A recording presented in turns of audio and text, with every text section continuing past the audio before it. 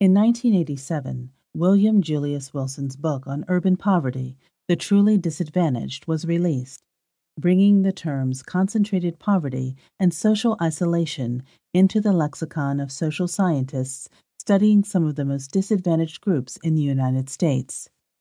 Using Chicago as his case study, Wilson argued that within central cities, in poor, predominantly black neighborhoods, lived certain individuals and families whose behavior contrasts sharply with that of mainstream America. These individuals were socially isolated, meaning that they had limited contact with employed individuals, community organizations, and the institutions associated with the working and middle classes. Wilson contended that as job opportunities moved outside of the central city and as housing discrimination lessened, the African American working and middle classes were able to move out as well.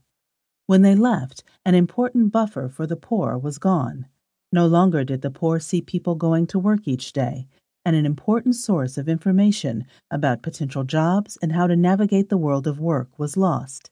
Institutions such as schools, churches, and community organizations were weakened with the departure of more stable residents. Now, more than 25 years have passed since the publication of The Truly Disadvantaged, and it remains one of the most highly cited and important works on poverty in the United States. Present-day Detroit bears striking similarities to Wilson's Chicago of 25 years ago, albeit on a much larger scale. An estimated 40% of the city's residents live in poverty, and in 2010, the official unemployment rate was 25%, although some, including city leaders, believe that, including all of those who had stopped searching for work, it was closer to 50%. Decades of white flight, and more recently, black departures, left the city overwhelmingly African American, in stark contrast to the mostly white suburbs.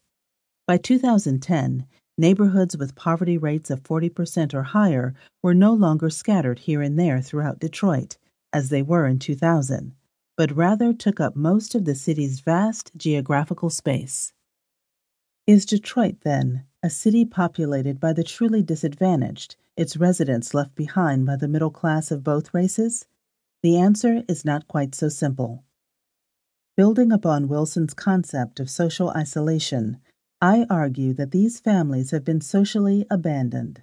Their social abandonment has come about from economic and policy changes, as well as political choices that have altered the structures of opportunity in a way that goes well beyond the social isolation experienced by the urban poor living in high-poverty neighborhoods.